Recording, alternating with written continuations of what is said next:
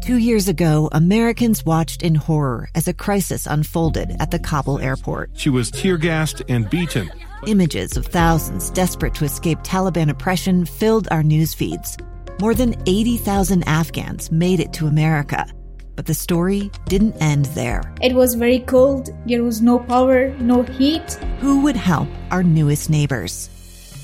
I'm Andrea Smartin. In Stranger Becomes Neighbor, you'll hear the stories of some remarkable refugees who left their homes and their dreams behind, only to start over from zero. Their only possession was 3 blankets. And you'll meet Americans who stepped up to help them. You want me to come when you deliver your baby. What can one person do in the face of an international disaster decades in the making? That's Stranger Becomes Neighbor. Find us at kslpodcast.com. Follow us on Apple Podcasts or anywhere else you listen. Inside Sources. Inside Sources. America's Voice of Reason. Boyd Matheson on Utah's home for elevated conversation. Inside Sources on KSL News Radio. All right. Well, we are thrilled to turn the tables today. We have our own Amanda Dixon in studio with us today. Amanda, thanks for jumping in. Oh, it's my pleasure, Boyd. You have been substitute teaching, and we've been following your chronicles of that and all the experiences that come with being the substitute. You had a great opinion piece at kslnewsradio.com talking about how many teachers are leaving the profession. They're quitting, not just here in Utah, across the country. Mm-hmm. And normally when we think about that, we think it's a pay problem, no. It's a class size problem, it's a workloads problem. You're saying it's something different. It's the parent's fault. It's my fault as a parent. I own this personally because what I see in these children is shocking to me. And not always, but I would say, and at all levels, at elementary, middle, and high school, I'm in all levels. But it's shocking, particularly in first, second, third graders, who will, without hesitation sometimes, just say, no. I'll ask them, hard pass. We need to work on this assignment. No, you can't make me. Wow. Or they'll say things that you know they've heard 100 times before, like, no, I'm having anxiety. I can't do that assignment.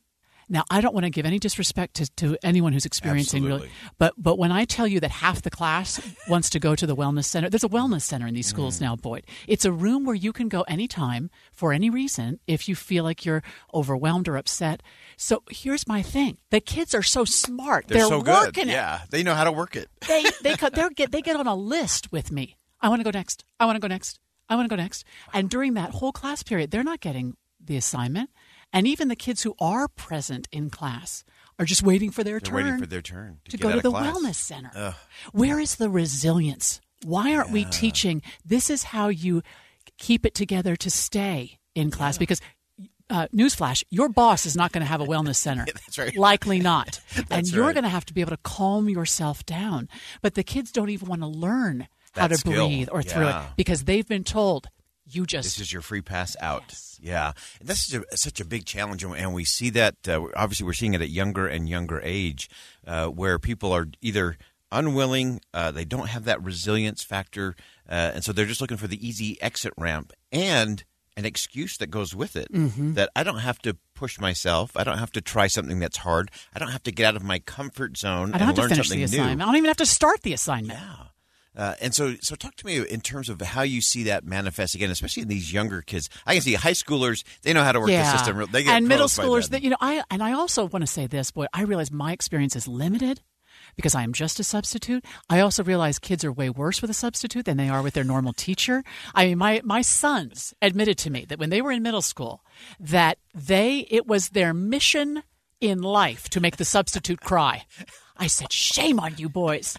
And now that they see what I'm going through, they feel terrible about it. They're feeling terrible. Good. And you know what I will see sometimes, Boyd, is I'll see kids will act out. They're screaming. They're not doing what they're supposed to be doing. And after a certain amount of that goes on, kids will start apologizing to me. I actually have cards on my desk of kids saying, "I'm sorry," because they would push and refuse and leave class to go to the wellness center without asking. And then they'd see the effect it was having on the other students and on me. Yeah. And they'd say, "We're sorry. We love you, Mrs. W." They call me Mrs. W because some of the little ones can't say Wilhelm very well. Well, my married last name.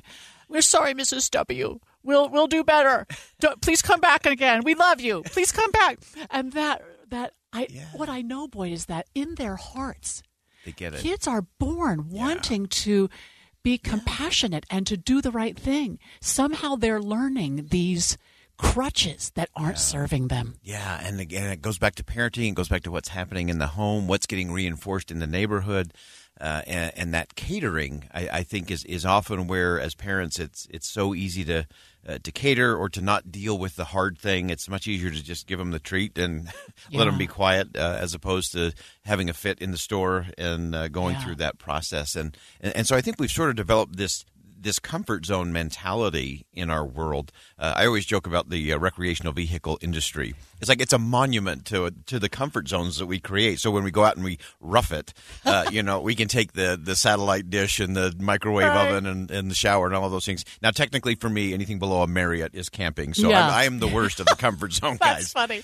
But we're teaching our kids that same thing of don't get out of your comfort zone. And yet we know if you want any human to flourish, you have to get out of that. And we're teaching them not to get out of their comfort zone in what they learn. You don't want to learn this because this might challenge something you think. Right. And you don't want to learn this because this might challenge a belief you've had for a long time. Your belief isn't strong enough to withstand learning this. Yeah. Parents are not teaching their kids to respect teachers. Here's what I get after substitute teaching for a year, Boyd. Teachers, I'm a radio announcer. That's what I know how to do. I'm a professional radio announcer. I am not a professional teacher. They go to school for years and years to learn not just their subject, but how to do this and how to give the kids a rounded education. We parents, unless we're teachers, are not professionals at this. We don't know all the things that go into a well-rounded education, and we don't trust the teachers. We don't back them up. That is huge. I think that trusting the teacher, I think, is an important thing. And respecting the teacher is an important thing. One of the things that we always try to do with our kids is if they came home and they were launching into that Mrs. So-and-so is so horrible, Mr. So-and-so is the worst math teacher or whatever, or this isn't fair or whatever, rather than immediately react as a parent and say, oh, I can't believe that, and buy in, you just start asking questions instead of, tell me more about that. And you'll find out they haven't done their homework for 3 months. Right. Exactly. Which is still the problem with some of my children. But. It's not fair. I hear that so much that I finally told a class the other day, and I hope I wasn't out of line. I said, the 3 dumbest words you'll ever hear or say, it's not fair, because the rest of your life is not fair. Yeah. Life is not fair. It's never going to be fair. So you're just wasting your time and everybody else's time and your heart when you let yourself fall in the trap of it's not fair. Yeah, I want to talk for just a second about this idea of the impact on. You talked about these students who apologize. I can just see them on behalf of the class. I'd like to say I'm sorry.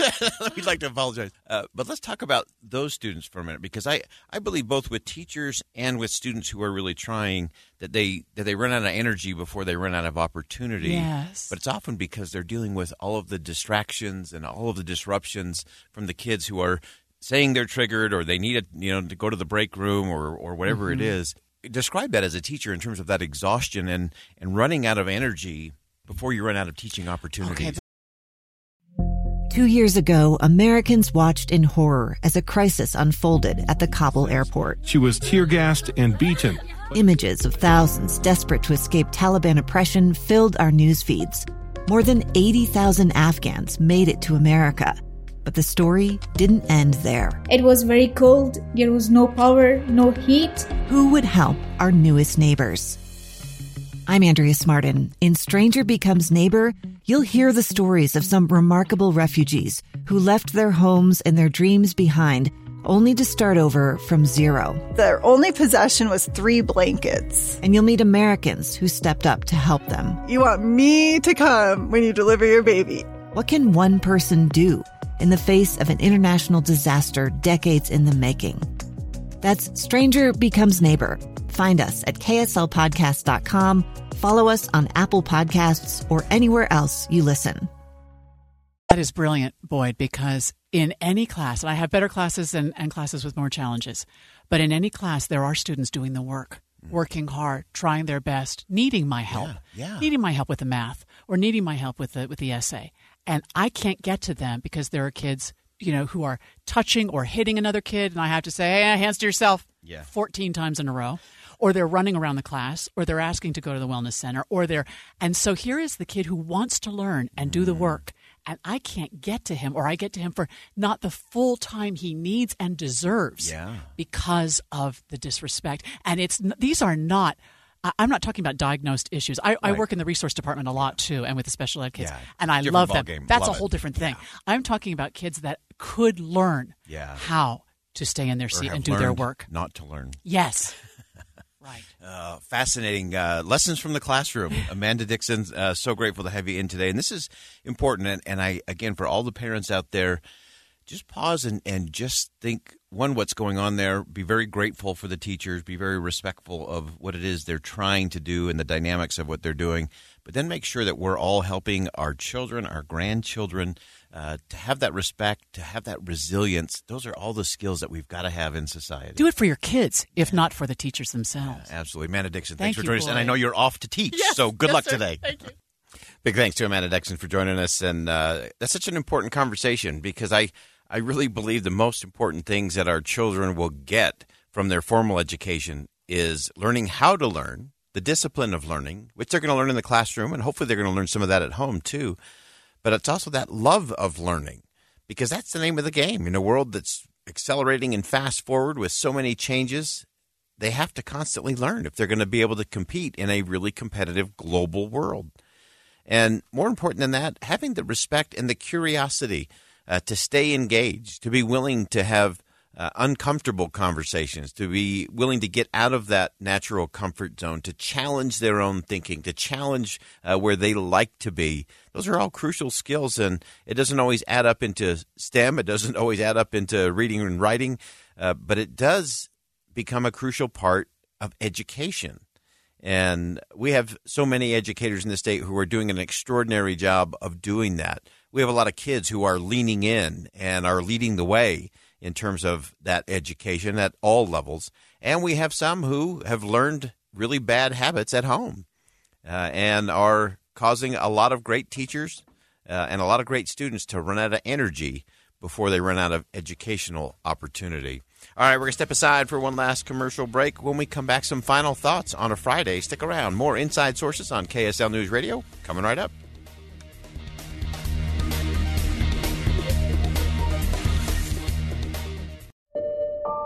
I'm Dave Cawley, investigative journalist and host of the podcast Cold. Don't miss Cold's new Season 3, where I look into the unsolved disappearance of Cherie Warren, a woman last seen leaving her job at a Salt Lake City office in 1985. Police cast suspicion on Cherie's estranged husband and boyfriend, but never made any arrests or recovered Cherie's remains. Find Cold Season 3, The Search for Cherie, anywhere you get your podcasts.